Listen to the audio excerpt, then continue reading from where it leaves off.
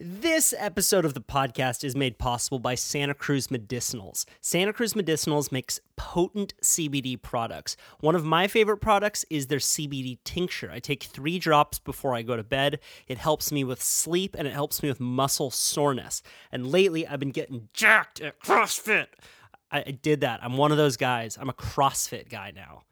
I like it. I gotta say, it's nice. I feel strong. I feel healthy. I don't go too crazy on the weight, but shit, it makes me sore. And I notice a difference when I take this CBD tincture before I go to bed. I feel more recovered in the morning. And the founder, Brendan, is a podcast alum. He's been on this show a couple times. Very interesting dude. And I just love Santa Cruz Medicinals. And you should too. So if you want some CBD in your life and you want a discount on it, head over to scmedicinals.com, type in the code name Kyle10, and get 10% off any order.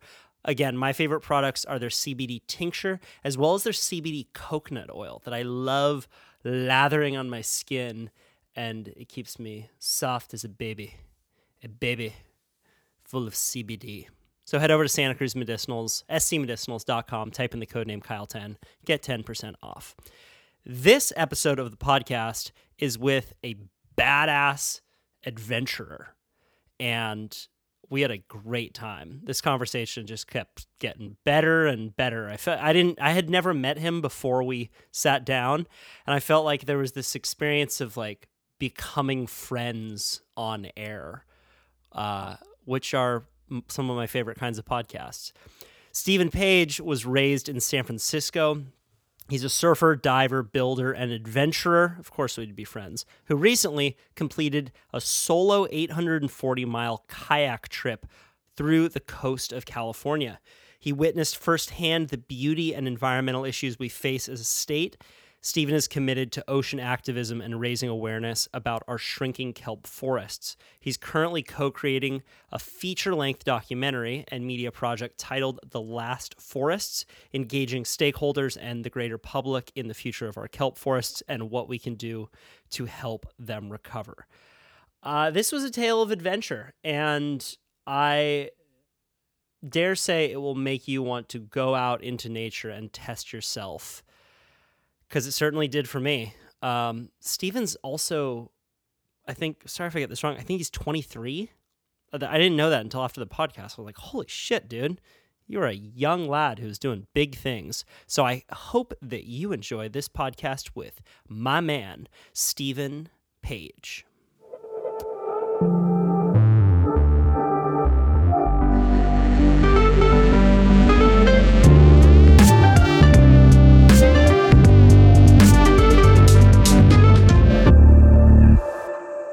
And here we are with the kayaker extraordinaire. 840 miles, is that right? Yeah, it was 840 miles, yeah. And you kayaked from, where did you set off? I started at a place called Crissy Field in Oregon. It's probably about 3 miles north of the border. It's kind of like the first place you can access north of the Oregon border. So I took off there on August 5th, and I finished on October 5th. So it was 60 days exactly. Nice. Yeah. Solo trip. No, didn't kayak with anyone. I had a buddy join me for one day, which was really cool. But other than that, I was alone the whole time. So. What kind of kayak were you using? It was actually kind of interesting. I kind of went through the different options when I was obviously planning this trip. Yeah, you don't want to wing it. Yeah, you don't want to wing it. And I actually ended up settling on, weirdly enough, a Hobie kayak that had catamaran holes on the side. Okay. And I did that for a couple reasons. I am not like a super gnarly sea kayaker. And so I think one of the big things about this trip, like the sketchy parts, is landing, especially in swell. Because you can flip over. You can flip over and, yard sale, lose all your shit. And that happened to me later in the trip, and it was like a disaster. I mean, it was I thought the trip was over. I think I lost like hundreds of dollars of gear and broke we can get into that Yeah. later. So when you are landing on one of your beaches, are you in the kayak or do you get out and try and guide the kayak in? Yeah, so I chose to sit on top Hobie kayak because for me, like a big thing was I wanted to be able to bail and like, yeah, basically bail if I'm coming in through big swell. Because I knew if you're out for 2 months, you're not going to get lucky every day. You're going to have to land somewhere you don't want to land. And so I picked a kayak that I was a sit on top kayak. And so if I did get into situations where it was sketchy, I could get out and kind of Guide it in, or just get off of it. Or just swim in. Even on little days, I've gone out in a kayak that I have, go cruise around the kelp beds. And on one occasion, I was going in and I was riding a small wave to the beach, and the kayak turned a little bit to the right and it started rolling me, and I had to duck and cover, and it rolled me onto the sand. And I thought, dude, if I wouldn't have ducked and covered right then, I could have broken my neck. Oh, yeah. And especially I had so much gear. My kayak was probably 200 pounds with all said and done. And then that'd snap your leg. Yeah, it was pretty sketchy on some landings. And so, yeah, I chose that sit on top kayak, and I actually did have to bail on a couple. There was a couple where I actually fully yard sailed, and that's a story of its own. All right, well, let's get there. Let's take the trip. Let's take it from why you did this trip in the first place. Was there a conversation that you had with someone, or did it come to you in a dream? What's the origin story? There's a couple kind of different things. It was something floating in the back of my mind, I'd say, from the first time I got on a kayak, like in college. Me and my buddy did some spearfishing trips in Big Sur, and kind of got into that. And the more we got into it, the more we wanted to get away from reefs that get dived a lot and places where people kayak fish. So we started really pushing the limits of how far we were willing to take it. So there was a couple times we hiked our kayaks like down a trail, like dragged them on like a goat track down a cliff basically, and then would kayak 3 miles into a reef we've been scoping for a long time. And I remember we did that several times, and I remember every single time I would be coming back, kayaking back north. So we, kayak south kind of with the current and with the wind, and coming back and just wishing, damn, I wish I could stay out here. I wish me and Sean had a tent and a sleeping pad, and we could just camp on the beach and do it all again tomorrow. And that was definitely an incentive. Then I was like, okay, I kind of want to do some kayak touring. Also, I wish I could just keep going south so I didn't need to go against this fucking wind and current. Oh my, there was one time we hadn't dove in 4 months or something. So we were out of fish. Our freezer was not stocked. We were like, let's shoot some fish. So we probably shot about 40 pounds of fish, kind of varying species, a couple sheephead, couple rockfish, couple lingcod. But then we had all this weight, and the kayak was actually like struggling. We were going back north, and we're like, Jesus, we're gonna get in. And we ended up getting in at sundown, hiking our gear back up this cliff, and it was like 9 o'clock by the time we were like driving away. And we were just like, oh my. Type 2 fun. Yeah. There's type 1 fun, that's fun while you're doing it. There's type 2 fun, that's shitty while you're doing it. Then you look back on it with reverence. Oh, absolutely. And the other cool thing that kind of did prepare me for the amount of gear hauling on my trip. That was something that I didn't really think about, but then ended up being almost one of the gnarliest factors was how much gear you need and how much stuff breaks while you're out kayaking. I mean, like my marine radio died on day 4. I had a GPS that died on day 2 that I ended up getting a replacement for, which was fine. But my rudder lines broke by day 40. 2 of my rudder lines. The pin holding my rudder ended up breaking in that when I flipped. What are rudder lines? So the kayak has, in normal kayaking, just if you're out on like a little, plastic one from, wherever, they don't have a rudder. And so it's totally fine if you're in a bay, whatever. But on ocean kayaking, you really need a rudder. A lot of times you steer them with your feet. My kayak had one that had like a little tiller next to my hand. and it really keeps you on track, especially when it gets really windy. It's really scary, and your boat wants to turn sideways into the wind. And flip. And flip. Yeah, exactly. So that the rudder's almost necessary. And how big was the Hobie that you were on? It was 16 feet. Okay. It was 16 feet exactly. So I'm guessing you're on the back, and then there's all your gear up front. Yeah, I had gear up front inside the kayak, and then I also had some gear like my food in the back. So I had it kind of balanced to try to make it plane the right way, and that kind of took the first couple of days were kind of funny about that. And did you have all your food netted down around the front? I had it. Well, the stuff in the front was like my dry gear, like the stuff I had to keep dry, or else I was gonna have like miserable night after miserable night, and that was up in the front. And then in the back, I had my gear netted down. Yeah. What kind of dry bags were you using? It was funny. I went into it and I don't know if you've heard about the Higginbotham brothers who did. I've had them on my podcast. Yeah. That's awesome. Yeah. They're legends. Yep. I talked to them before I went on my trip. And for people who don't know, they did a prone paddling trip from the border of Alaska to the border of Mexico. Yeah. It was, gnarly. Savage. Yeah. Yeah, we had a tequila-laden podcast. I remember getting really high during that one. It's hard to keep them under control. Yeah, I want to have them back on. I think that they're doing a movie now about their trip. It's coming out soon. It just premiered down in Santa Barbara. I didn't have a chance to get down there. And they had Chris Malloy and some people from Farm League help produce it, right? Yeah, it's legit. I really want to see it. And those guys were super nice to meet up with me. Before my trip, I reached out to them because I was living in San Luis Obispo and they live in Pismo Beach. So I reached out to them through a friend who knew them, and they actually sat down with me and were like, yeah, man, here's the reality of what you're about to do. I don't think they actually thought I was going to do it. And they probably don't even know that I finished. Sick. We'll send them this podcast. Yeah. I never really posted anything about it. I kind of never had a blog, never had any of that kind of stuff. It was more. So what was some of the most helpful advice that they gave you regarding gear?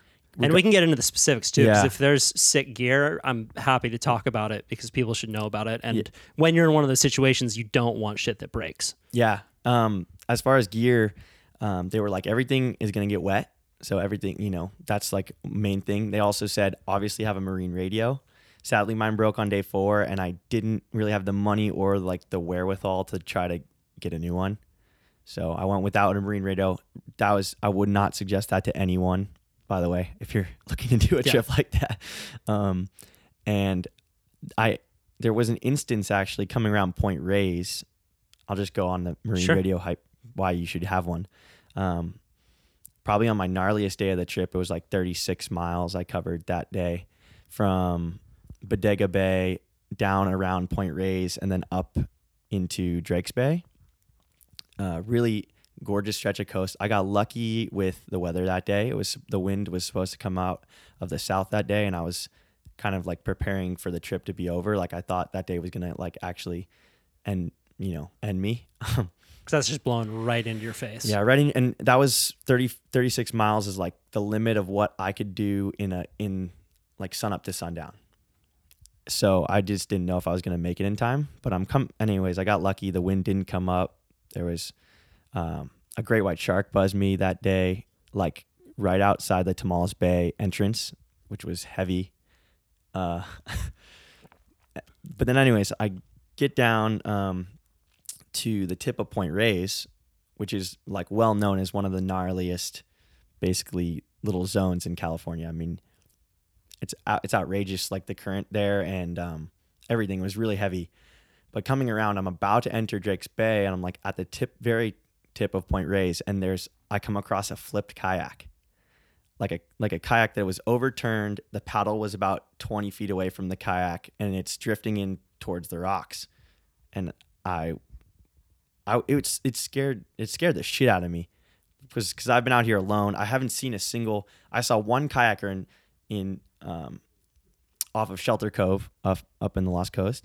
One other kayaker who was out fishing, but other than that, I hadn't seen a kayaker all like my entire trip. So the second kayaker I see is like an overturned kayak.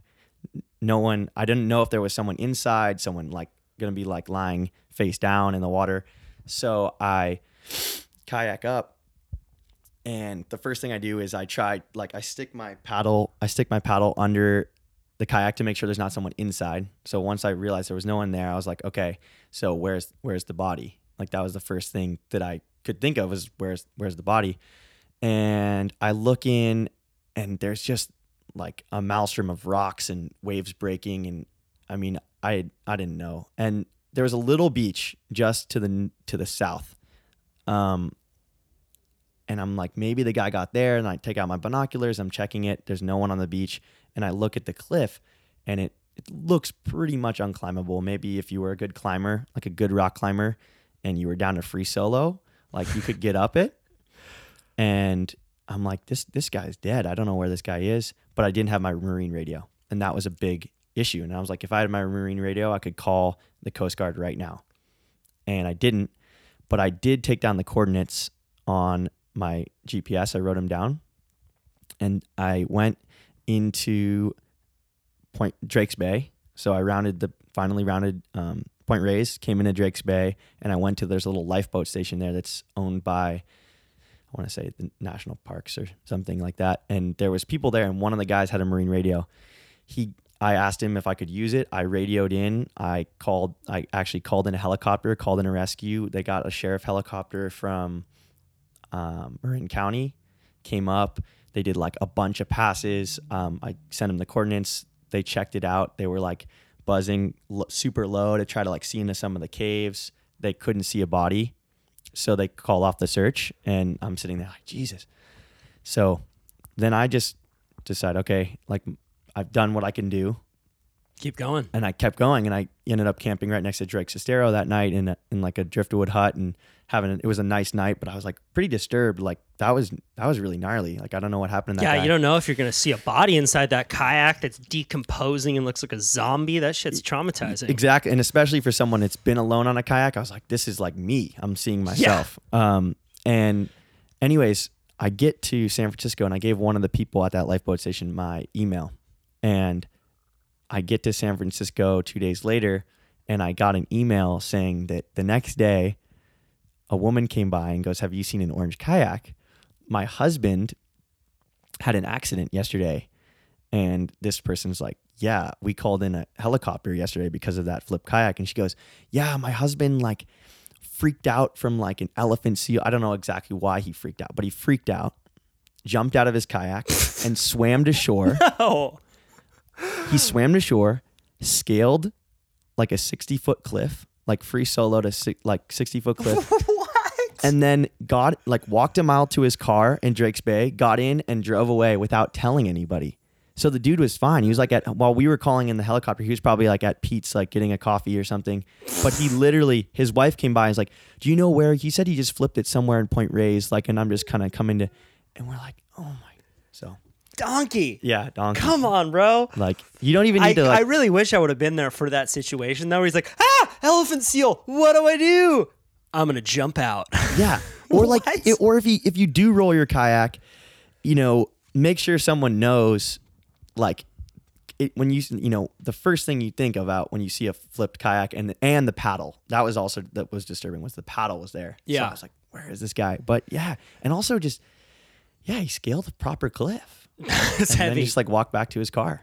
Yeah, man. I've been in the ocean for most of my life as a surfer, and I've noticed that when you get out beyond the waves, when you go just a little bit further out, it's a whole nother category of danger that you need to respect. When you get out to the point where maybe if fog comes in, you're not going to be able to see the shore. If you get out far enough where there's some currents that are going to be sweeping you out to sea, it's a whole nother game. And being able to have plans B, C, D, and E in place can make the difference between life and death.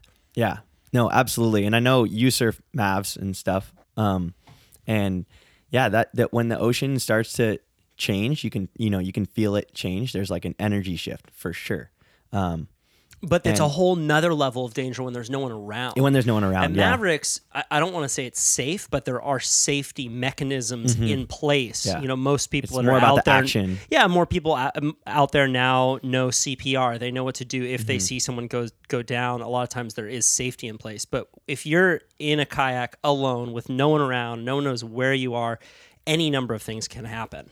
Yeah, that was one of the things I had to deal with the most was like that fear of if I drowned right now, no one would know. I did have like one of those spots, which would send out like a beacon every hour or two. That's cool. So that Do you remember what brand that was? It was Spot. Spot. Spot. It was just called Spot. Okay. But I don't know. It was good.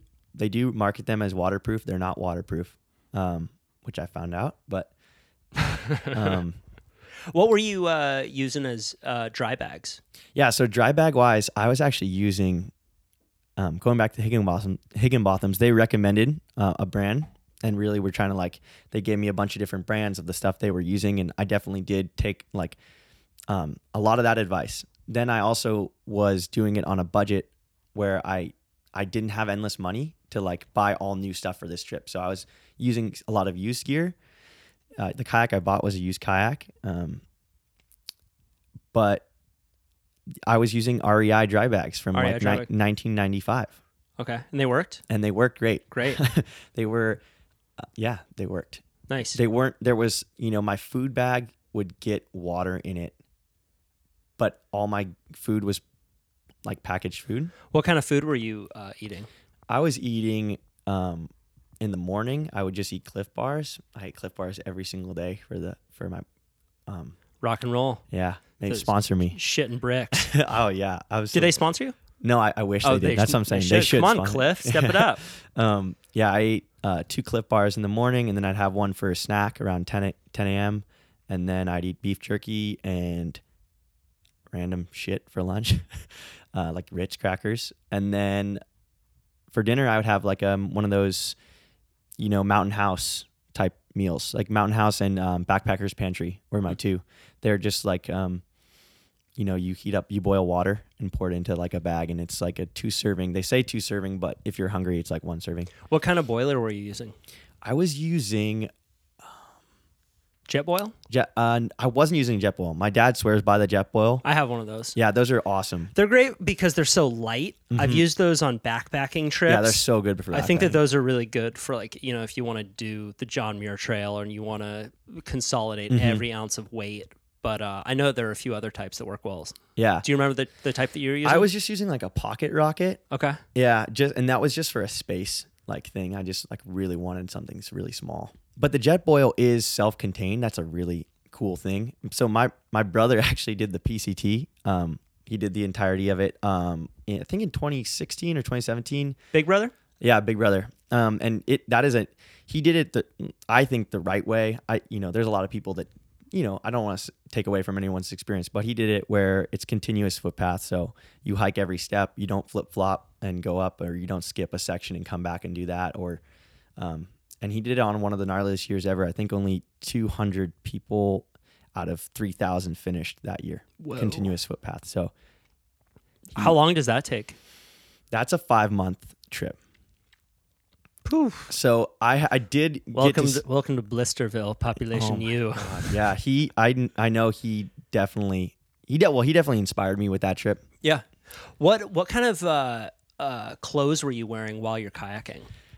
So it's funny. I thought I was gonna be wearing a 7 mil dive bottoms, and then a shirt, a sun SPF shirt. Those things are great. That's awesome. They're I awesome. swear, I have a Patagonia sponsors me, but yeah. I have one of their long sleeve shirts with the hood. Oh yeah, and I take that thing on every trip I go on. That thing, as well as the sun necks, what do you call them? Sun masks. Yeah, sun masks. Yeah. Did you have a sun mask? I didn't. No. Fuck, those things are great. Yeah, I should have had. So, I did have Patagonia was the brand I was wearing for the sun shirts. They're really good, and they do keep. I didn't get any sunburn on my body. Do you have the hooded one? I didn't have a hooded one. I just wore a hat. Yeah, a big round hat. No, I wore a baseball hat. Baseball hat, dude. But back of the neck. Yeah. Well, the thing was the way the sun was. Actually, the back of my neck really never got sun until nice. The last couple hours of the day, which was cool. But were you wearing shades as well? I was wearing shades, although I lost my shades twice on the trip, and I was going blind. I'm not even kidding. I remember I kind of semi crash landed at Huntington Beach actually, and had to spend the night under a lifeguard tower there. And they were super chill about it and didn't kick me off because I didn't really have a lot of options. And I remember like begging one of the lifeguards, like, can you please just go check your lost and found for sunglasses? Like, I can't leave all my gear here. There's like a bunch of bums like camped next to me. Like I can't leave all my gear. Could you just go check if there's sunglasses? Like I'm going blind. At least dude. I went on a trip to the Mentawais, and that's a spot where it's really bright. You're surfing 8 hours a day, and one of the guys on our boat got sunburnt eyes, and he had to stay indoor in the dark for like 2 days of the trip because he couldn't see. Was that from like mostly glare? Do you think? I think mostly glare and just being out in the ocean on a bright sunny day, day after day. Yeah, that's a real thing that most people don't think about. Yeah, so I did have sunglasses, but I lost them a lot, and so I did like half the trip without sunglasses, and then I was like I said, I was begging lifeguards to go look. Did you get some? I got some. Sick. And how sick is this? They pull up and they're like, oh yeah, by the way, the ones that were in the lost and found are like the floating kind. They're like those bombshell, like Oakley. I don't know if they're Oakley or whatever, but they have like the little pads Floaty on the sides, things. so they float. So I was like radical. There was a couple moments So like that during the helpful. trip where it felt like an act of God or something, like we're just like. So were you wearing the 7mm dive bottoms, or did you? No, I ended up. It was so warm most of the days that I ended up wearing just like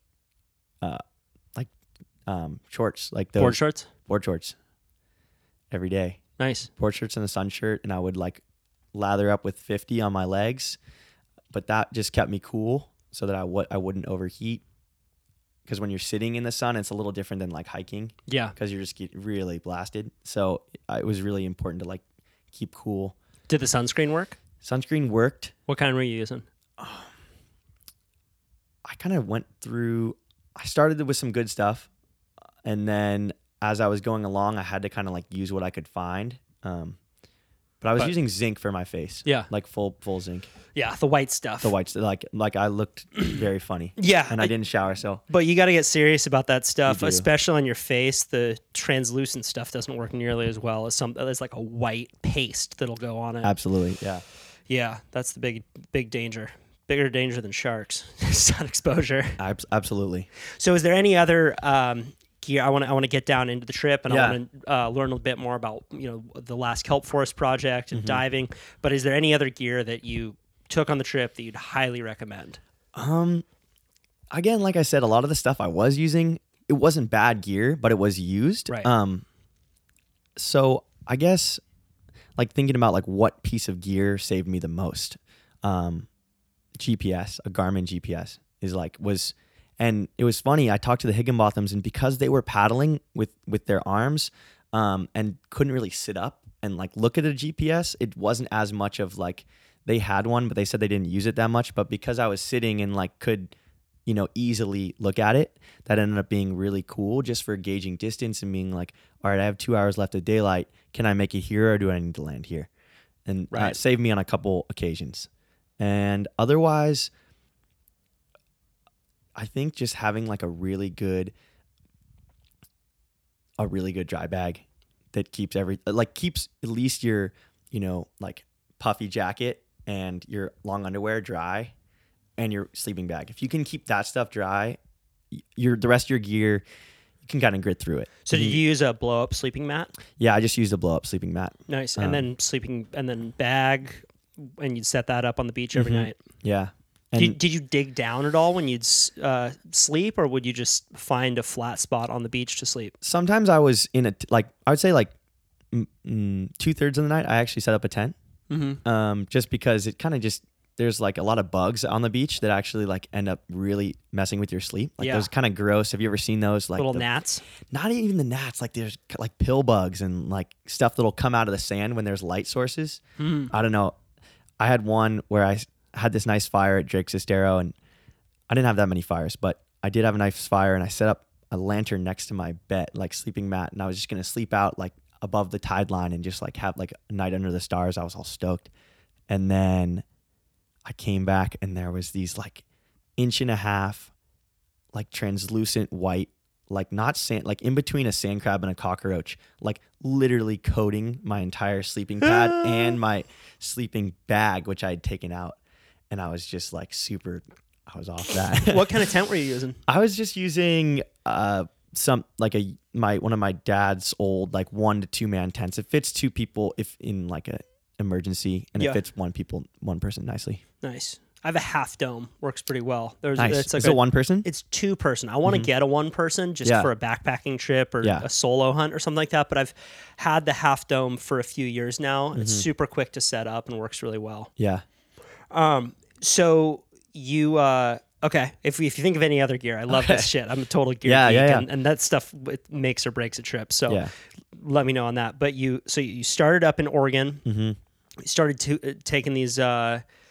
Started taking the trip down south. Yeah. Did you know that you were going to do the trip and try and raise awareness for kelp forests from the beginning, or was that a mission that became clear partway through? Yeah, so that was interesting because as a diver, you're aware of kind of like the things right off the coast, right? And especially diving all of California, you kind of see the range in, bottom strata as far as like, structure and that kind of stuff, but also obviously the kelp and the health of the kelp. Right. And for people who aren't spear fishermen, fish hang around kelp forests because it's their home, it's their structure. So a lot of time as a diver, you are diving in kelp forests. Yeah. And so also I grew up abalone diving, and the closure there, I witnessed like firsthand every summer I'd go up there, and I witnessed firsthand like the kelp slowly going away.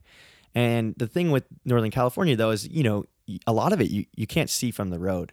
So I didn't know quite how bad. I knew it was bad. I was like in my head, I'm like, wow, I've seen, where I dive in Elk, where I dive in a couple other places, I've seen the kelp vanish before my eyes over 5 years. But I was like, okay, maybe there's pockets though. And as I started to do, Oregon to San Francisco was 21 days. And I could count the patches that were bigger than a football field on one hand. And yeah, so there's like, there is no kelp in Northern California anymore. If anybody's wondering, I saw every inch of it. Reporting back. You're our kelp correspondent. Yeah, there's no kelp up there. There's almost zero. Okay. And it's really disturbing. So let's talk about the dynamic between urchins, abalone, and sea otters. Yeah. How does it work? Why is kelp disappearing? The issue up there. So first I want to start off by saying kelp is super prolific. So, these things do follow kind of, 10-year trends. So it's not always like if you see kelp die off in a certain area, it's not always like the end of the world. I know in 1982, 1983, El Nino event in Southern California, kelp was decimated, came back about 4 years later. It grows super fast. Yeah. And 96, 97 El Nino as well. And that's due to warm water mostly, and then also to the larger waves. In Northern California, though, we have like a perfect storm. And it's something that's not going to come back in 4 years. It already hasn't. It's been 7. It's been 8. And there's still no kelp. So what happened up there is basically in 2013, 2014, we had a severe, and it's still going on today, but it started around then. It's called sea star wasting disease. And it basically affected every species actually of sea star on the North Coast and all the way up into the Pacific Northwest. I know they had issues with it in Seattle, Puget Sound, all the way down. So really big problem because the sea stars are like one of the main apex predators for urchins. They eat urchins. And normally you would have sea otters along the California coast that would be, if there was a sea star die-off, the otters also eat urchins. So in like Monterey, we have severe kelp die-off in Monterey Bay, but it's not as bad because there's still there's still a lot of sea otters. Yeah. And so, I think, I don't want to throw out numbers, but there was a significant loss of kelp in the last, around the same time. Carmel especially has lost a lot of kelp due to urchins, but there is still pockets that are really healthy because of otters. Right. And to show a visual for people, so you're underwater, you're looking at this big kelp forest, and urchins are hanging on eating the kelp. Now, if you had a healthy population of sea stars and sea otters, they would be eating the urchins off of the kelp. There would be more room for the abalone to also feast on the kelp. But that was one of the reasons why they closed ab diving, is because the abs weren't able to. Basically, it was like an issue of not enough room, for the abalone to be able to get on the kelp, and there's no otters to be able to take down the urchins. Right. Exactly. And mixed with warming of the water. Yeah. And the other thing is kelp is really reliant on upwelling. It's like kelp is really prolific and it grows really fast, but it doesn't hold nutrients very well. And so if there is warm water, like what you would see in an El Nino or something like that, you're not getting that warm water is not as nutrient rich as these cold upwellings driven by the wind that we see along the California coast and the California current. And so that's one of the issues in Southern California, is that we might start to see more as this century progresses, but it's that without, consistent upwelling and with warmer water, it's going to just stress the kelp more, so that if there is something like, an urchin, boom or something like that, it's going to make the kelp a lot less able to bounce back in the same way. So cold upwellings specifically, or is it just that the cold wind creates more upwelling? It's so generally just like cold water, like that, bitter cold water you feel on the North Coast if you're up there a lot. That's the kind of byproduct of upwelling, so they go hand in hand. Got it. So and to clarify, does upwelling just stir up the nutrients so the kelp can absorb it more? It brings nutrients from deep water up into like the water column close to shore. So got it. Okay. That's great. And so did you know that you wanted to raise awareness around this issue before the trip? Before the trip, I didn't. I knew that I wanted to, like, I knew it was an issue that mattered to me because I dive. So it was like a personal, selfish, like, I want the kelp to be there. But then actually seeing it and being like, oh my God, there's nothing. There's nothing here. It's barren. To see that, and in my head, I'm just like, this is a catastrophe. This is like a serious issue. And so what was interesting though, is that Central California, south of Monterey, is doing fairly well right now. So there was hope. And I also got to dive a couple of times on my trip, which was cool. Yeah, we're going to get into that. Yeah.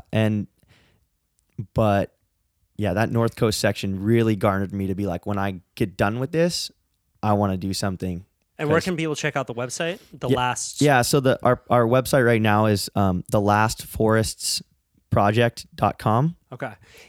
Are there any solutions that are being put forward that you know about? Yeah, we're actually kind of helping out and starting like a little bit of we're helping out a association called the Greater Fairlawns Association, doing some work with them just to bring stuff to the limelight, but they're doing some amazing work actually on the direct action that we can take to make change. So right now they are doing there's kind of a consortium of different people. There's a lot of stakeholders in this, whether it's like the commercial red urchin divers industry, the recreational abalone industry, people, kayakers, whatever. There's like a lot of people invested. And so there is a lot of work being done in Northern California. Greater Fairlawns Association is kind of heading a bull kelp recovery program. So a lot of the things that are being done up there right now is raising money to harvest urchin. So basically to pay urchin divers from some fund or whatever to collect urchins, not to cull them necessarily. Like there's like something called in situ like culling, which is where you just kill them on the reef. That there's some issues around that. So, but to collect them and to establish areas where there's few enough urchins that the kelp can take hold again. Right. Man, I was just hunting yesterday with a commercial urchin diver. I wish I would have asked him some questions about this. Was he from the North Coast? His name's Connor. He's from like Oxnard area. Oh, cool. Yeah, but super cool dude. But I wish I would have asked him about this exact conversation. Yeah. So, so there could be some kind of payment incentives. Would this be for commercial urchin divers or for recreational divers? Both. So they want to. They kind of what they want to do is they want to maybe open up a little bit more. Like right now, I think you can take 5 gallons of urchins per day, and they're thinking, maybe if we incentivize people and to take more, not like in a crazy amount, but to take more, that might be a good recreational approach. That's going to have a small impact, maybe negligible. But if we do pay commercial divers, it's worked in Palos Verdes. It could work in the North Coast. The scale is a lot bigger up on the North Coast, so it's very daunting. But it has worked in Palos Verdes. How do commercial urchin divers harvest urchin? I think there's a couple ways. Like I know some of them use a vacuum now, which is kind of interesting. Yeah. But if you're trying to do it at scale, yeah. Hey, I don't know. Have you ever read the book Blue Water Gold Rush? No. That's a really cool book. It's about actually the urchin industry and how it became a thing in California. And it started in the Channel Islands, and then the whole industry actually, like once the Channel Islands started to become a little bit picked over, everyone moved up to Point Arena and like the North Coast up there. Maybe I have heard of that book. There's some crazy like Wild West cowboy stories of older urchin divers. Oh, there's a guy that used to dive the Farallon Islands. What a psycho! Messed up. I don't eat. A lot of men in the gray suit out at Farallon Islands. There's a really cool, if you ever have time on YouTube, there's a really cool link. I think it's called Diving the Devil's Teeth. The Devil's Teeth is a book I have right here. I'm supposed to read it. Exactly. It's a good book, and there's a little short about this dude who dives out there solo, or used to, and he was a commercial urchin guy out of SF. It's just really... There's some psycho divers. Some psycho divers. Diving's just fucking hardcore, man. Yeah, it's really There's some metal. Salty psychos in that world. I want to get them on the podcast. Yeah, commercial guys have seen more than probably anyone else too. Okay. Like just they know what's happened up there, and I definitely know that they're really disturbed by what's happened up there. I mean, like the red urchin, so purple urchins are the issue. But at the same, because red urchins are what is commercially viable. They're about 3 times the size of purple urchins usually. So that industry, because the purple urchins have ate everything, the red urchins are starving. So like the gonad, like the uni or whatever that we eat from red urchins is, diminished to like 1/10 of what it was. And so that entire fishery up there is decimated. I mean, it was like a $3 million industry. Is in the Channel Islands? This is up in North Coast. Okay. So out of Mendocino County, it was like Mendocino and Sonoma was like $3 million, I think, for the industry. Not insane, but like a large industry. And I mean, I think I know there's maybe a couple guys that still dive for red urchin up there, but it's like almost decimated. Like that commercial industry is like pretty much done for now. Which is so crazy. We don't sell purple urchins. So they're looking into it because they're smaller. They're smaller, and then also if there's a lot of them, then they're not super healthy. So then the roe is going to be too small to like be commercially viable. What's the roe? That's the yellow part. I guess it's the gonad. It's like the yellow part that we eat in sushi. Have you ever cooked urchin or eaten it in any capacity? I don't know that I have, actually. I've eaten it once or twice, like raw. Just raw with like some soy sauce. Yeah, just like straight out of the ocean. It's not that good. Huh. It's not for me. Yeah. It's not for me.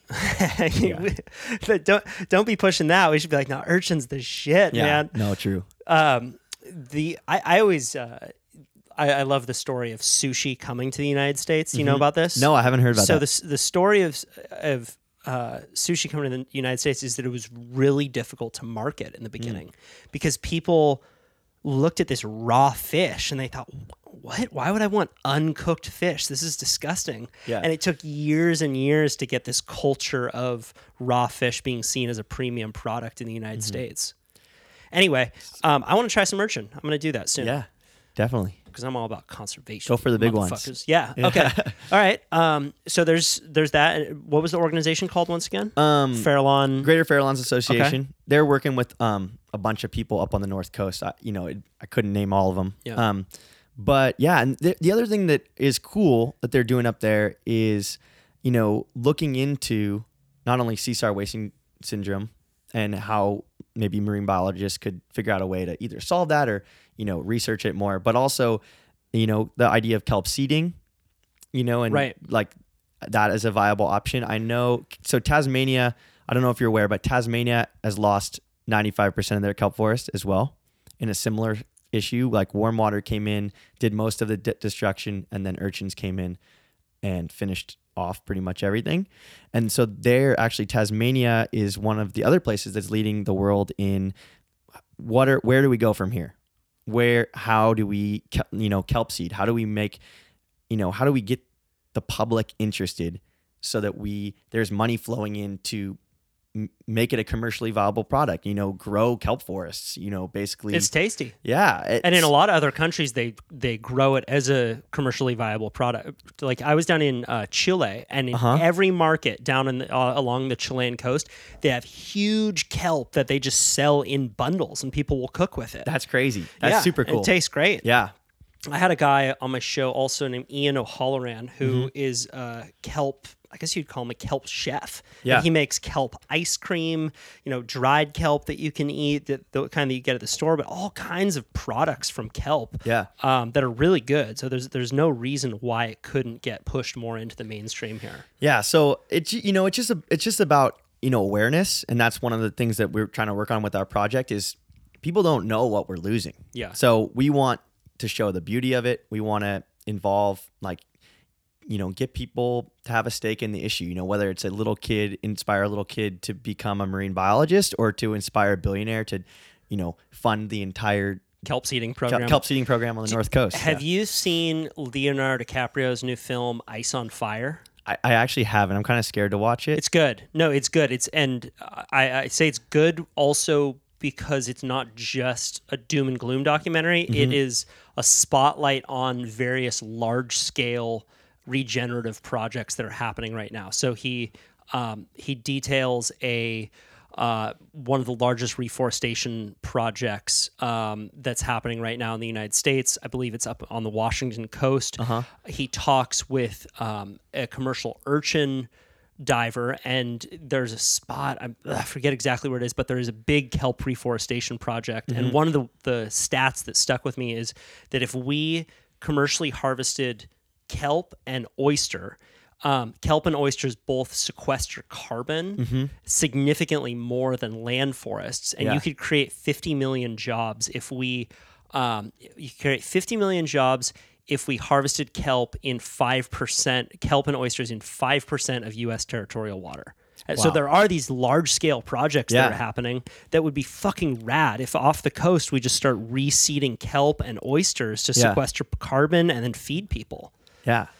Have you been up to Scotts Creek recently, north of Santa Cruz? Yeah. There's the kelp forest there is doing insane. Yeah. I started surfing 13 years ago. I've never seen the kelp forest the way it looks up there. So there is hope, and it's not like all doom and gloom. It just is going to require at this point, in my perspective, a little bit of human intervention. Right. Just at least on the North Coast. Absolutely. So that was great. The last kelp forest. Last Forest Project. thelastforestproject.com. That's where people can check it out. Yeah. Okay, let's get back into the adventure. Yeah, absolutely. That we did good there. That was, I feel like we rounded out the environmental section of this. Yeah, for sure. Let's get more into some adventures. I'm sure you got a few stories for me. Yeah. So we took it from Oregon down through Northern California. Were there any super memorable moments that you had out there? Did you have your spearfishing gear with you? Not in Northern California. Okay. I didn't want to dive by myself up in Northern California. Yeah, fuck that. I saved that for Central Cal. Okay. So then did you have someone meet you with spearfishing gear on Central California? So when I landed in San Francisco, actually, I stocked obviously on food and took on a different set of gear. I took on my spearfishing equipment and fishing pole. And Did that you have a kind of friend meet you down at the beach and get No, you your stuff? I grew up in San Francisco, and so I landed actually in like at Crissy Field, so I Okay. didn't have to deal with any waves at Ocean Beach or anything. I just came in through the. Yeah, I was actually Ocean Beach sounds like a fucking yard Oh, sale. yeah, no, I grew up doing the paddle out there, and I was like, no, I'm good. I know what I'm getting into. Yeah, it's enough to break the spirit. Yeah, so I came in at Crissy Field and then spent 2 days off. That was interesting though. It was really cool. My girlfriend met me there, and my whole family was there. So that was like a really nice little reunion and like recharge, and then got back on the water. One of my kind of tenets before the trip, how I wanted to do it, was like never take more than like 3 or 4 days off, or else I wouldn't consider it like a continuous trip. Right. But I did take 2 days off there, And then you got your spearfishing gear. got my spearfishing gear, reloaded, and then set back out again. Where'd you get your best diving on the trip? Down in Big Sur. I didn't actually dive as much as I wanted to. The conditions did not line up. I was coming through in September. A lot of times there's really good visibility, and I'm really comfortable, or not really comfortable, but I'm a lot more comfortable diving on my own if it's really good viz. Yeah. Obviously. And so when I went down there, it was really bad viz actually for almost all of Big Sur. So I had a day coming in to Rocky Point area. There's like a little, I kind of got out of the wind there and Got some diving in. got a little rockfish for dinner, a little olive rockfish. Nice.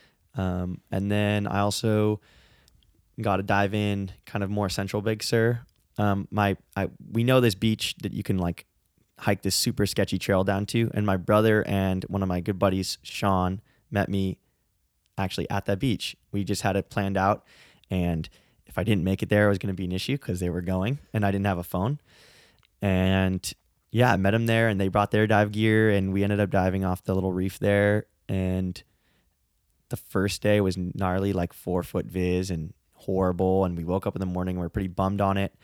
And we just kicked out and just got in some deeper water and took a couple like 40, 50-foot drops. And yeah, we got a couple of vermilion each, which was like. Did you have a spot to be able to cook that with your little setup as well? Yeah. Pan? So yeah, Sean brought a pan and some ghee, which is like, I don't know, I think it's like Indian butter. Yeah. Yeah. And cooked it up right there. And that was like probably the best meal I had the whole trip, which was cool. Mental. Yeah.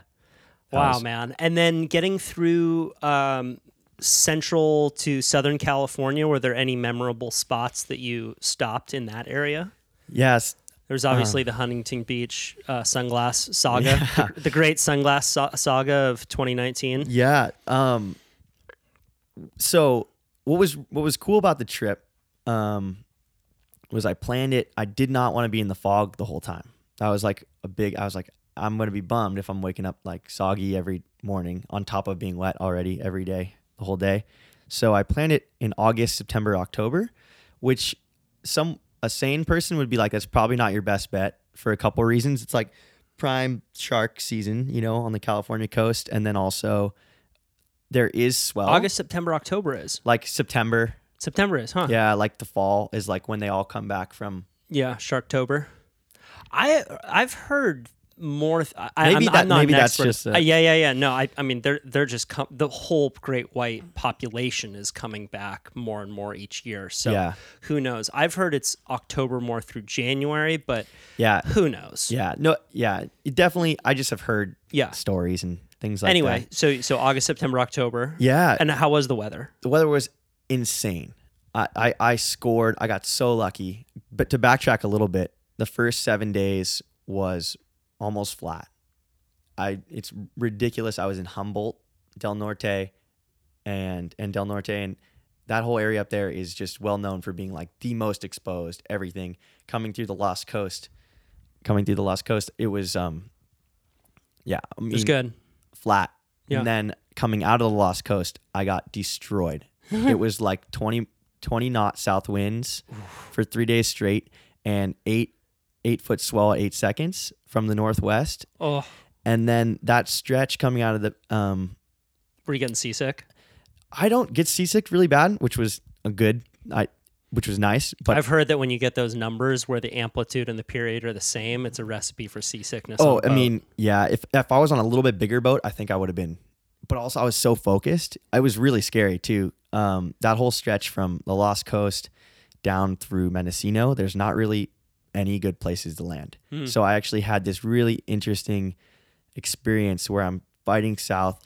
There's wave reflection off the cliff coming back, so I have backwash, and then I have this 8 foot at 8 second swell like coming from behind me, and then I had wind chop, like 2 to 3 foot south wind chop coming at me from the south. It was actually hell. I think that day I went 15 miles. It took me like 8.5 hours to do like 15 miles or something, which is ridiculous. No wins. Yeah. Were you going every single day? Every single day you go, you camp at night, you wake up the next morning, and you kayak for most of the day? Yeah. So I was going most day, almost every day. I think I went 9 days. And then this day when it was just super gnarly, I actually was going to land somewhere else. I was going to land in Westport, and the swell was way bigger than I thought. Should not have been out on the ocean. I should I'm just going to say it. I should not have been out there. It was really intense. I was like catching waves, like the way the swell was, like the period and the way everything. I was like actually like going down the face, like purling, and then like sketchy. It's super sketchy. And I get to this point, and it's probably an hour till sunset, and I got to go 6 more miles. And I don't even know if there's a good place to land at Westport. Like I've seen it a couple times. I've been to Westport like twice before that, and I'm just like thinking about the beach in my head. Like, could I really land in this type of swell? And I finally got to the answer. Like, I'm not gonna do it. So then I like did this emergency. I turned and like charged through some surf and landed in Rockport, which is north of Westport. We're talking like, if you've ever been to Mendocino, Fort Bragg area, it's like 20 miles north of that. And it's this beach owned by this timber company that used to have like ship timber out of this cove. I literally camped in these old pier pilings. It was kind of sick. It's this tiny little pocket cove. That whole area up there actually is pretty crazy. It used to be called the Dog Hole Coast. And the Dog Hole Port is like it's like a not port where they basically, build a little pier, and then during the summer months they just like have ships coming every single day, and they're shipping timber. They were shipping timber from the North Coast to the Bay Area on these like little schooners and like tiny boats. Look it up. It's the craziest. So you camped on that beach. So I camped on that beach, and were you able to make it in okay? Yeah, barely. I timed the set and almost got clipped by like a proper 6 foot wave, but I just kind of outran it, and then it just kind of pushed me in, kind of came up over it, and then just glided in on a couple little white waters, and it was fine. But then I'm on this beach, and there's this swell, so I ended up taking a day off there, and the next day, like after that, charging out through, and then it was even bigger. And I should have just waited another couple of days, but I was just getting anxious, like on this beach by myself with no one to talk to. I was ready to just get going. Like, Wilson! Yeah, sure. Wilson! No, Wilson! These people. Wilson, I'm sorry! I'm sorry! I'm talking to a volleyball! These people came by after, and this was the Lost Coast. I didn't see anyone. So I had gone 4 days without seeing or talking to anyone. And these people came by, and I'm like, hey, like started talking to them. They're like, you're on a private beach, man. And I was like, oh, really? They're like, yeah, this is owned by the timber company. We won't tell them, but like, I would definitely be cutty about camping here. And I was like, oh, good to know. Yeah. So. When was the first yard sale? First yard sale. Yeah. So moving back, so came down to San Francisco, then went through Central California. And have you ever been to Point Sal? No. So south of San Luis Obispo, there's like 10 to 15 miles of dunes, these crazy cool dunes, like the biggest coastal dunes in all of California. And it's like, so just south of Pismo, and then they kind of go out along this peninsula and end at what's called Point Sal. And it's this crazy, like no man land out there. So to the south, you have Vandenberg Air Force Base. And to the north, you have 15 miles of dunes and oil derricks. It's like an oil field, Guadalupe oil fields. And Point Sal is this like weird zone. It was honestly the most surprise. It was the biggest surprise of the trip. I'm kind of going along these dunes, kind of come out on these rocks, and then the entire coast just falls away to my left, and it's this like 1.5 mile long point all the way into towards Vandenberg Air Force Base, and right in the corner there, you're allowed. It's not the Air Force Base, so I wasn't gonna get hassled. But the scale of everything there was crazy. If you ever have a chance, there's a really cool hike there that goes out into like Point Sal State Park, and no one really goes there. Like it's not on any guidebooks that I've seen. now. Yeah, not on any guidebooks. But it's just a good hike. It's a good little state park. Yeah, California, man. California is so gorgeous. There's so much wilderness. There's so much public land. There's so many beaches that people don't go to because they're a little bit more difficult to access. But if you have just a little bit of motivation, you can get out on your own very quickly. Yes. You don't need to travel. You don't need to get a plane ticket and travel halfway around the world to go on a legit adventure. Yes. And I think for the most part, actually, our influence is there on the coast, but at night, no one was ever coming to, like, I was alone. Like, people leave the coast at night, and a lot of the houses that are along the coast, all these like rich, wealthy houses, people don't live in those. Yeah. And I kind of found that actually the coast was relatively left alone to a certain extent, which was kind of cool on my trip. But anyway, so I camp at Point Sal, and the next day I have to go through 35 miles of Vandenberg Air Force Base if I don't want to land in the Air Force Base, which is illegal. Yeah. And that's like where SpaceX is and a lot of other like high profile stuff there. So I didn't know, but I was guessing that they weren't going to be friendly. They weren't being super stoked. They're like, Yeah. dude, we're launching rockets here. Yeah. You're like, hey, I got an olive rockfish for you guys.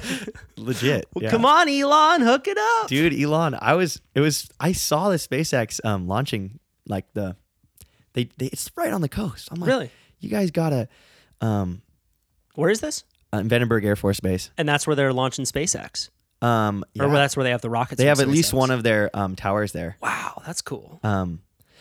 So I'm going through, and I'm just either I try to go make it 35 miles to Halama, which is like that campground there, or I land somewhere in Vandenberg Air Force Base. And so I try to land at this place called Surf Beach. It's no one goes there. There is a public access point there. Guys do surf there. There's been 3 fatal shark attacks since the 90s. Little known fact. It's like, I think it's probably per capita, probably the sharkiest place based on how many guys surf there versus how many guys have been killed there. It's pretty gnar. And tried to land there, and it was solid like groundswell, and I just didn't time it. I was sitting out the back for like 20 minutes trying to time it, use like every ounce of surf knowledge I have, like try to find a rip, found a rip, was pushing in, and just went over the falls on like a 5 or 6 foot wave, like fully launched me out of my seat, like up and over the handlebars, and You lose all your shit? lost all my shit, and then kind of washed in with the kayak. Both of the catamaran arms broke. My rudder broke. I lost all my dive gear. No. Gone. Never seen again. My weight belt, fins. I actually had given Sean my spear gun. This is your brother? My friend Sean. Yeah. Or maybe I gave it to my brother. I can't remember. So I didn't have my spear gun, but I lost everything. Gone with the wind. It felt like that. And I come into shore, and I realized I'd even missed the public access point by a mile. So I'm in the sand, like I'm on the sand. There's like signs telling me like illegal, like trespassers will be prosecuted, and I'm like here with this like broken kayak and gear. I'm not kidding. Gear is washing up like hundreds yards, both like up and down the beach, like water bottles, and that was where I kind of lost it. I like got all my gear up, kind of hidden behind a dune, and I'm looking back out at the surf, and it looks like a solid 6 foot day at Ocean Beach where there's like 4 lines of white water, and I'm like, the trip is over. Like I either I have someone drive me back up to like maybe, I don't know, Pismo and start again from there and do this section, or like the trip's pretty much over. And yeah, that was really, really gnarly. How'd you get off the beach? Yeah. So the story goes on. So I had a bar. Somehow I like took my phone out of like the dry bag, everything inside the kayak, and it was still like not wet, and it was on, and I had a bar of service, I was shocked. So I was actually able to call my girlfriend, and she has a truck, and she was able to pick me up. And some of my gear, I left the kayak there, but I like took pictures of all the gear I needed to like repair, and then went to San Luis Obispo to the Home Depot, got some stuff, and like got a bunch of stuff to jury rig the kayak, and then went back. I was like, I'm just going to give it a try a day later. And I looked at the swell forecast. There was no small days. Like this was the smallest day in the next, 18-day forecast, long-term forecast. So I was like, this is my chance. I got to go. And here's where it gets kind of gnarly. I going out through the surf, and it took me like 15 minutes. I was like punching through just like whitewater after whitewater, getting pushed like almost back to the beach, getting out, kind of getting pushed. Like Dive gear's gone. Dive gear's gone. And so the interesting thing is my kayak actually had foot pedals. I don't know if you've seen those Hobie kayaks that have the foot pedals. Yeah. So during the whole trip, I was kind of like alternating. I would sometimes I'd be paddling like with. Did the foot pedals have some kind of? They have like turbine fins on the bottom, right, that move back and forth, and they help propel you forward. And they propel you, and they go pretty fast. So I was it was interesting. Like some days when it was really flat and that kind of stuff, they were better than actually paddling. Right. It sounds like one of those machines that you see at the gym where it's like the Stairmaster machine. Yes, yeah, it kind of had that vibe, and it kind of goes down through the kayak. And so I was actually going out through the surf with the foot pedals, because I was like, I want to have like full. I still had the paddle in my hand, but I was like, I wanted full like eyesight and be able to use the rudder to its like best ability, right? And going, and I finally see my little gap, and I make for it, and a set comes out of deep water, and I like duck dove like a like 6 to 8 foot face, like with a 200-pound kayak and 200 pounds of gear. Dude, you are Tom Hanks from Castaway. No, it was literally Tom Hanks from Castaway. Here's the crazy thing though. So my paddle, you lost Wilson.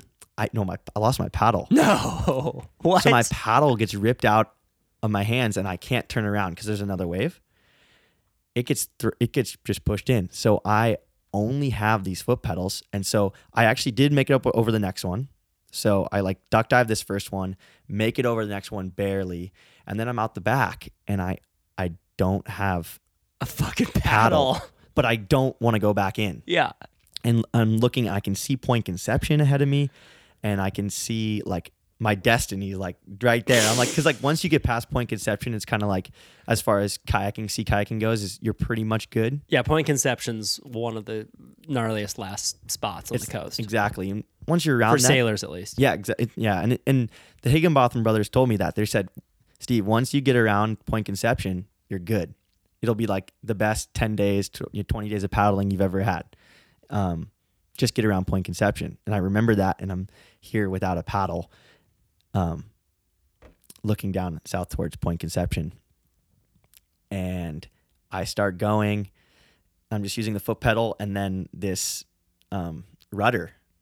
And I'm making some ground, and then my rudder, the pin holding my rudder in place, breaks. And I haven't even got to Halama yet, so I'm still on Vandenberg Air Force property. But I had just gotten around this one point called, like, I think it was Point Arguello. And actually, interesting story, like 6 U.S. Navy destroyers crashed there back in the 50s.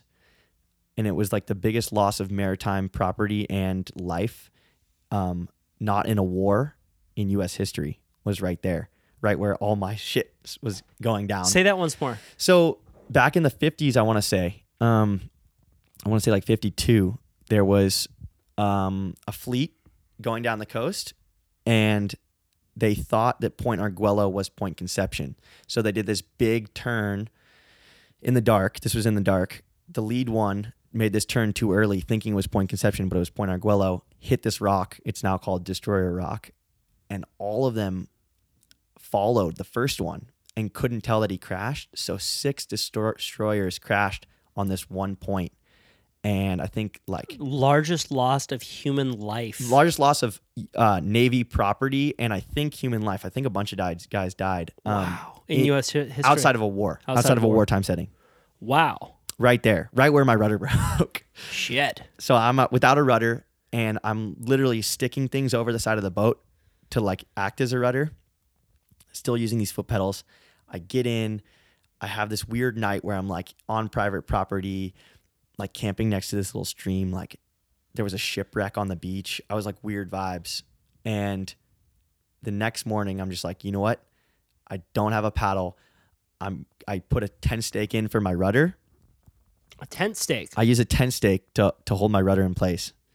So I did that. I'm like, this is the most jury-rigged thing, but I'm getting around Point Conception. I'm getting around Point Conception. Like I cannot end my trip 4 miles, no, it was like 7 miles short of like this, goal that I've been trying to do the whole time.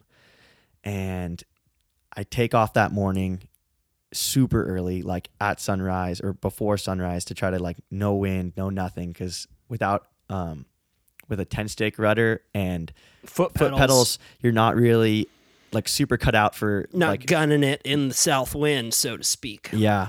And here's where like I'm still to this day, I'm tripping. So I come around Point Conception. I got fairly lucky. It was just like maybe like 5-10 knots of wind, which is for Point Conception is chill. And I come around Coho Bay is this beautiful, like it faces south. It's like, it's not white sand, but as far as I was concerned, it was like a white sand, perfect beach. And I come into shore and I land, and there's like a little trash pile where like the last high tide had been. And there was a fucking paddle in this trash pile. No. I'm not kidding. Wow. And I literally I was tripping. It was just like this moment where all these things, getting off that beach, being in despair, being like 7 miles from Point Conception with no paddle, like 10 stake rudder, and I come around this corner and there was a damn paddle lying on the beach when I came in. Wow. And it was just like a trip. Was there a conversation inside your mind that came up consistently throughout this trip? You got a lot of time on your own sitting with your thoughts. Was there anything that you didn't expect to come up psychologically for yourself, or anything, a person you're thinking about, a theme in your life, anything that came up consistently through all this time alone? I guess one of the hardest things when you're alone like that, and that came up a lot, is like being self-critical. Like a little thing, like dropping your sunglasses in the ocean, you're like screaming at yourself. So I think there was a lot of self-criticism. I think part of like, if one of the things I thought about a lot is like, why I'm doing this. Like, why are you doing this to yourself? Like, why are you doing this? Especially in Southern California, where it became a little less romantic and a little bit more kind of day-to-day grind. And I don't know, maybe I have a chip on my shoulder from maybe not doing certain things when I was younger or whatever. But yeah, I think one of the things that came up a lot was just like self-criticism, because like you don't have anyone to talk to, bounce any ideas off of, so you kind of start to self-critique your own life.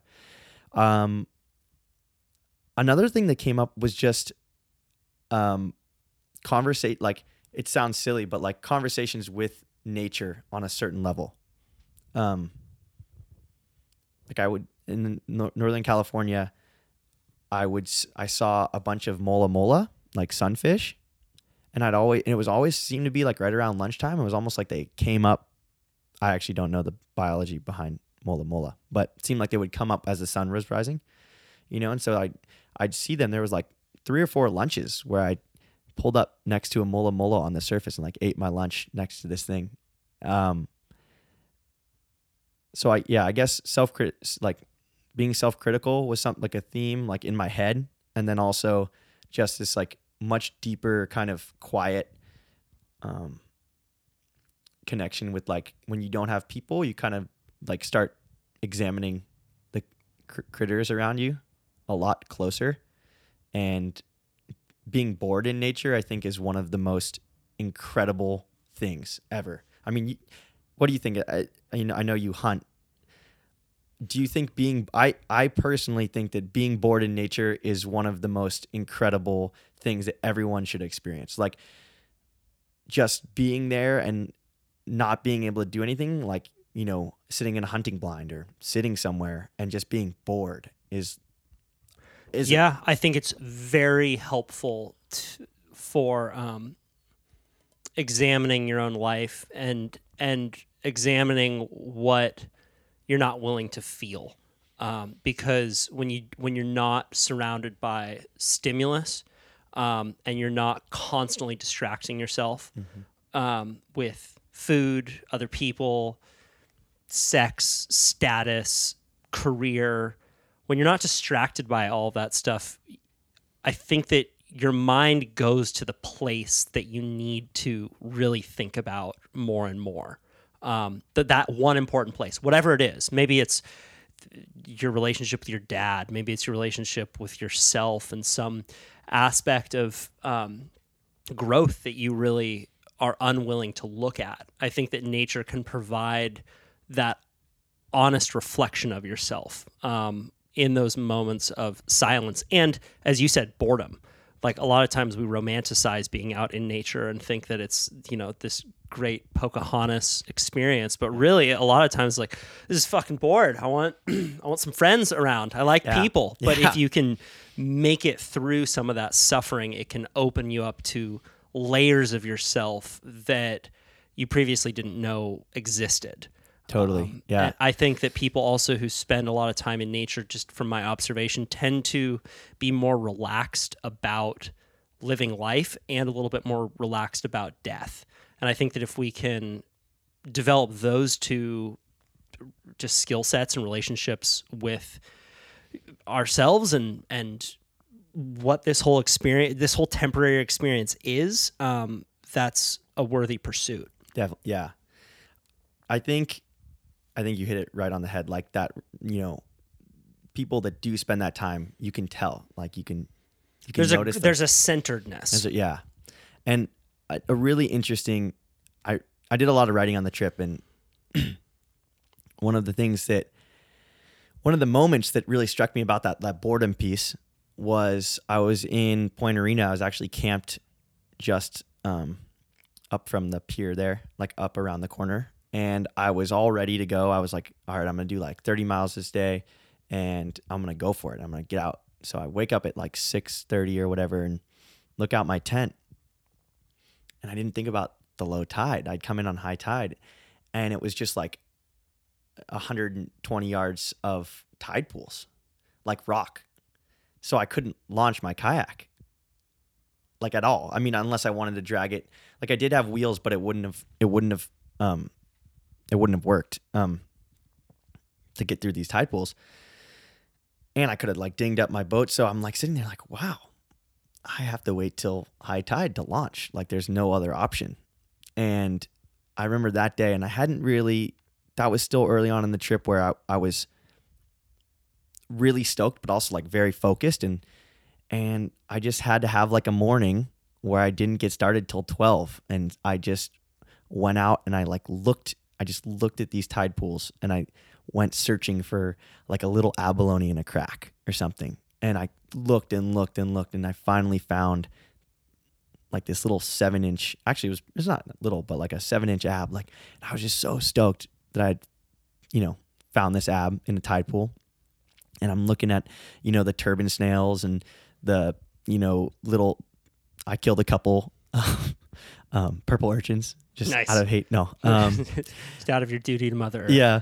But I just remember that, and you know, the tide eventually filled in, and around like 12:30, I took off. and it like filled in. I just kind of grazed right over the tide pools and made it out, and it was chill. But that was like a really interesting. That morning I was like all hyped and like I had this whole goal set in mind with 30 miles and this, and I left at 12:30. Had the most beautiful day of my trip, and only did like 15 miles, but ended somewhere super beautiful and like couldn't have been more stoked. Wow. And that was just a little. I think nature was kind of like, this doesn't need to be about a goal. This doesn't need to be about, rushing like why things. why is this about your journey? Like, Yeah. take a moment and look at the tide pools. Yeah, you and I think, have similar makeups where we're probably pretty good at making it through suffering and like pushing forward, but have a hard time with the slowness and the silence. Yeah. About a year and a half ago, I snapped my arm real bad, kite surfing, and then I got surgery. And then for that month after the surgery, I couldn't really write on the computer, which is a big part of my job. So I decided to do a week-long silent meditation retreat at Mount Madonna with this guy named Adi Ashanti. And that was one of the hardest things I've ever done in my life. It was totally silent. Totally silent for a week, meditating for roughly 8 hours a day with small breaks. Wow. And so you wake up in the morning at 6 a.m., meditate for an hour, small break, meditate for another hour, breakfast, meditate for another like hour or two. I mean, it's all day long. And then in the evenings, Adi Ashanti would do what are called satsangs, where he gives a little talk, but you're silent the whole time. And that experience was more helpful for me than any psychedelic I've ever tried. And I felt that forcing myself to just sit and be bored a lot of the time and constantly realize how distracted my mind is for most of the time in life, and to force myself to come back to a simple goal, like focusing on your breath for a long period of time. It's like training a muscle that you don't know needs to be trained. I recommend silent meditation. That's crazy, dude. I recommend it to everyone because it's so slow, man. I think that. Were you sitting the whole time, or do you like walk? Like, you can walk in the during breaks, and I was really happy about that I could do runs and workouts every day, and it was up in the redwood forest, so it's a really beautiful place called Mount Madonna. So I was really grateful that I could get that exercise in. Some of the more traditional Vipassana retreats don't allow any exercise because they say that it's a type of escaping from the moment, which it totally is. Yeah. So is food. I would have my meal and I'd be like, ooh, salad. This tastes so good. Something different. I mean, it's really, it's kind of ineffable to describe how profound it is. But like there was an experience I had where there was this river that was flowing through the redwoods, and I was out on this run, and I had my arm in a removable cast, and the stitches had healed, but it was still pretty swollen. And I took my arm out of the cast and I put it in this little pool. And this was in winter, so it was ice cold river. And I've never felt the raw sensation of cold as deeply and clearly as I did in that moment.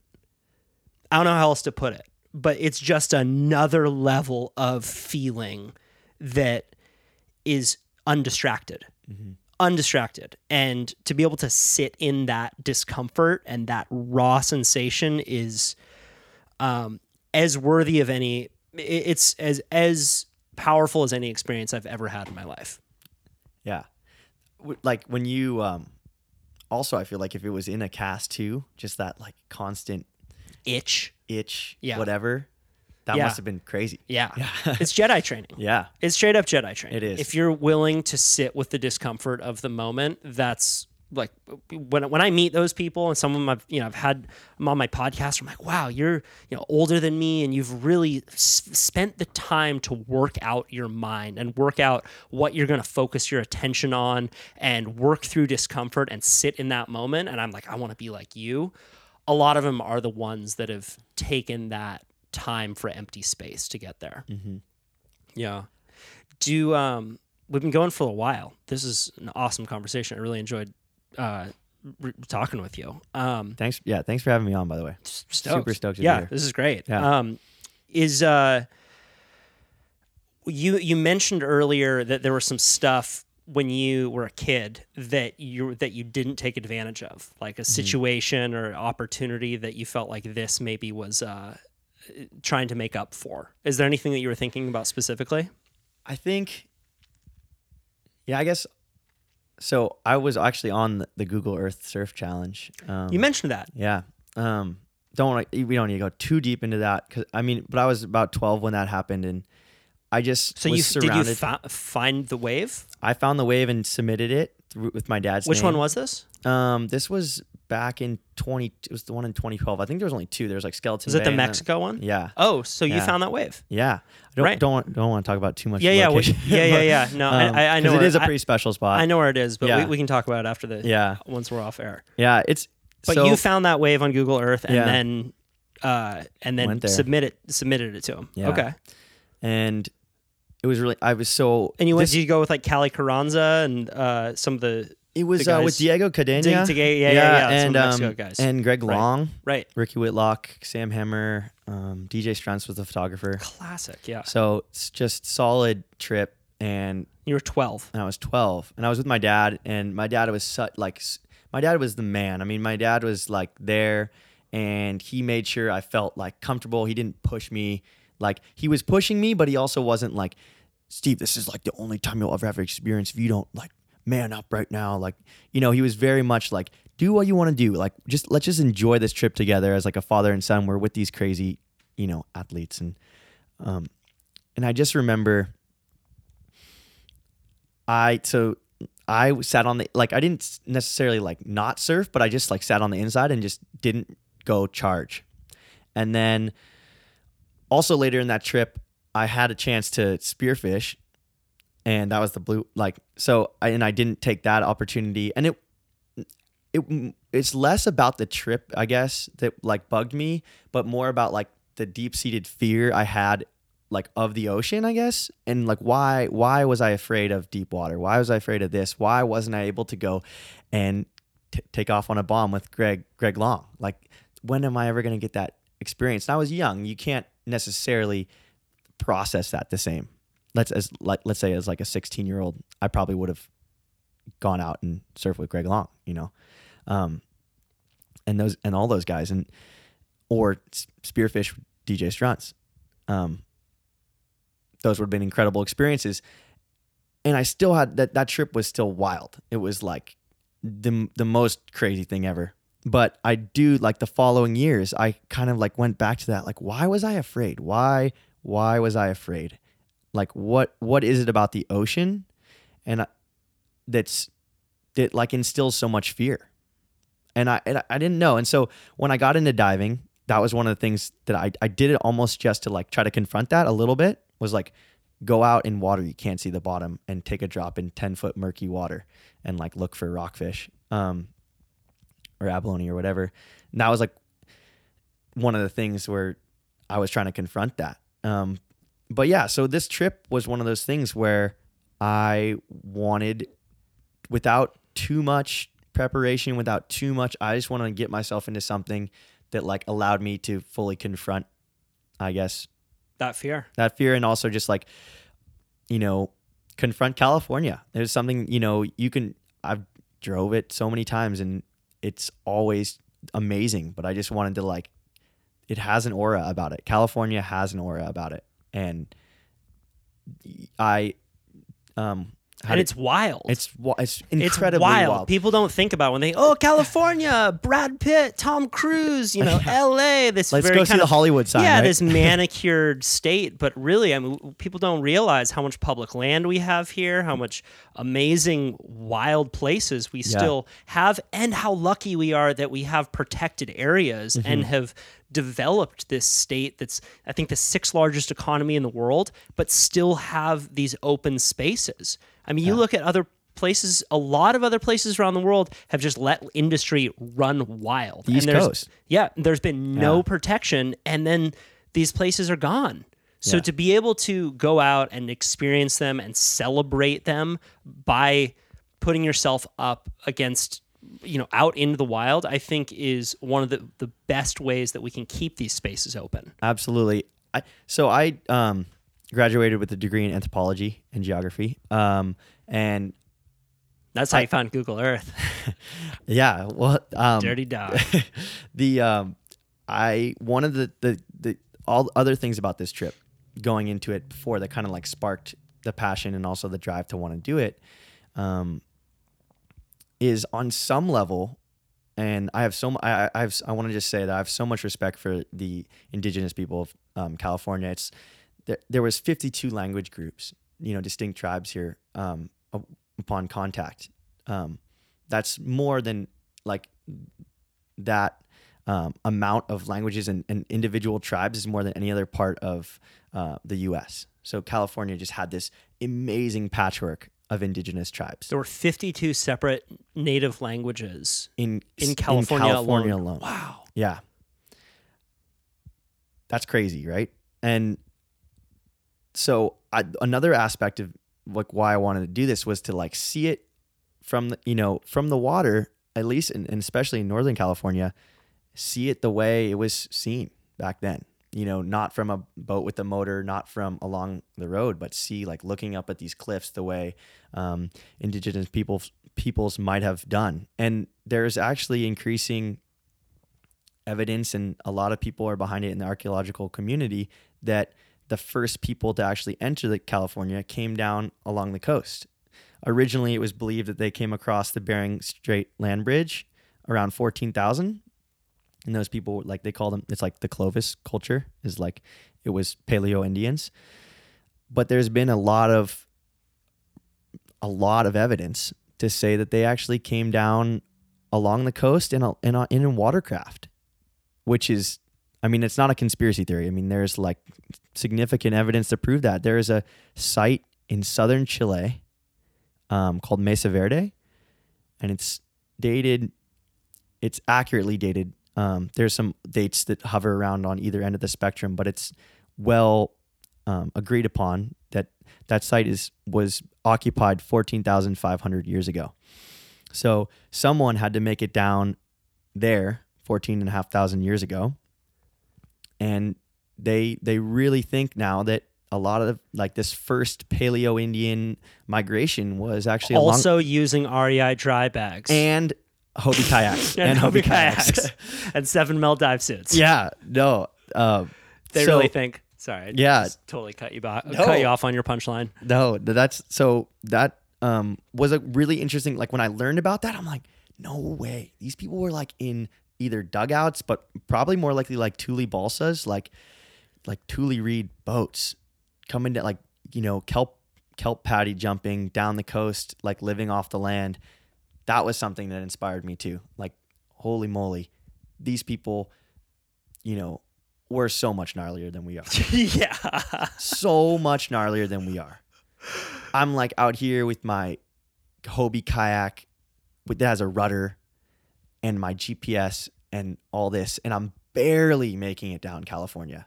I'm freaking using a tent stake to hold my rudder in place. Like, these people, they're one of the things. There's so many people live right along the coast, right? But I think that connection, like there's a difference between living near the coast and living like by the coast, in the sense that like every day you're going down to the water and collecting, shellfish and rockfish and whatever. And, I know you surf a lot, and like people that do surf and dive and whatever, they still have that a little bit, like that living by the coast, but I think that's been lost a lot in California. You go down to Malibu and these people their houses touch the water, and they don't live in those houses. They're like their secondary houses. And those houses, when I pass Malibu, those probably houses are all like $3 million, $5 million, $10 million. They're all falling into the sea. And you know what? I don't care how many times you can retrofit your house. if you don't, you ain't gonna stop the ocean. You ain't gonna stop the ocean, and if you don't confront climate change, you're not going to. Your house, your $5 million house is worth nothing. Yeah. In the grand scheme. Yeah. Well, hey man, I'm really stoked to have had this conversation. It was hugely inspiring to me, and it's making me want to go out on an adventure that I'm not sure I can accomplish. Honestly, I think that doing shit that you aren't sure you're going to be able to pull off and do it out in nature and out in the ocean is one of the greatest ways to live. So congratulations on Thank you. completing the journey, man. I'm so stoked to be on here. Yeah. And for anyone that is thinking like, there's no harm in going big to start off. Like, there is something to be said about starting small, but if you really have a dream and you want to manifest it, just like, if anyone is interested in doing something like this, are you open to giving them tips, or is there a better way? Are you open to being contacted? Is the question. Sure, for sure. What's the best way that people can get in touch with you? Well, if as far as like my personal sense, you can contact me. I guess through Instagram. Instagram. What's your Instagram? Slightly_Stevo is like my Instagram. Okay, I'll link to it in the show notes below. Awesome. And then if you are someone that's super passionate about marine biology and the kelp forest and want to get in contact with us, our project's just getting off the ground, and we'd love to hear from people. So that's thelastforests@gmail.com. So heck yeah, man, this was a blast. Thank you so much, Kyle. Can't wait to see the next adventure. Yeah. Cheers. I'm going to play you out with a song called Neighbor's Jam by Village of Spaces. I met the guy who is in this band at a Christmas party in Santa Cruz. He was a cool dude. We were chatting, and he offered me some of his music. And then I listened to the music, and I was like, wow, this is really good. So if you want to listen to more of it, you can click the link below this episode, and it'll take you to their Bandcamp page. And if you're a musician and you want to send me some tunes, email it over. Email it to info@kyle.surf, and I'll ensure that it gets to me.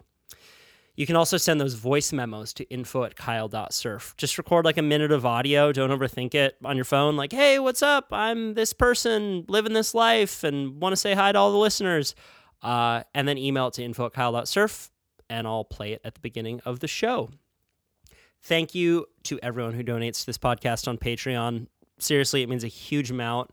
$1, $5, $10, the equivalent of a cup of coffee, as I say so often. It really does add up, and it allows me to organize these podcasts every single week. And I've got some good ones coming up. I've been banking some solid audio, so stay tuned for that. But until then, you can sign up for my newsletter if you want to hear from me more often. My newsletter is it's usually a short story that I write, and it's a good way for me to flex my creative writing muscle, put a smile on your face. And sometimes there's deals and offers that you can't get anywhere else. So if you want to do that, click the link below or go to my website, kyle.surf. Finally, mega high five to Santa Cruz Medicinals, who sponsor all of these podcasts. Head over to scmedicinals.com, type in the code name Kyle10, and get 10% off your CBD. Until next time, my friends, get out in the ocean, be safe, and give someone a high five. And sit back, relax, and enjoy this song called Neighbor's Jam by Village of Spaces. See you soon.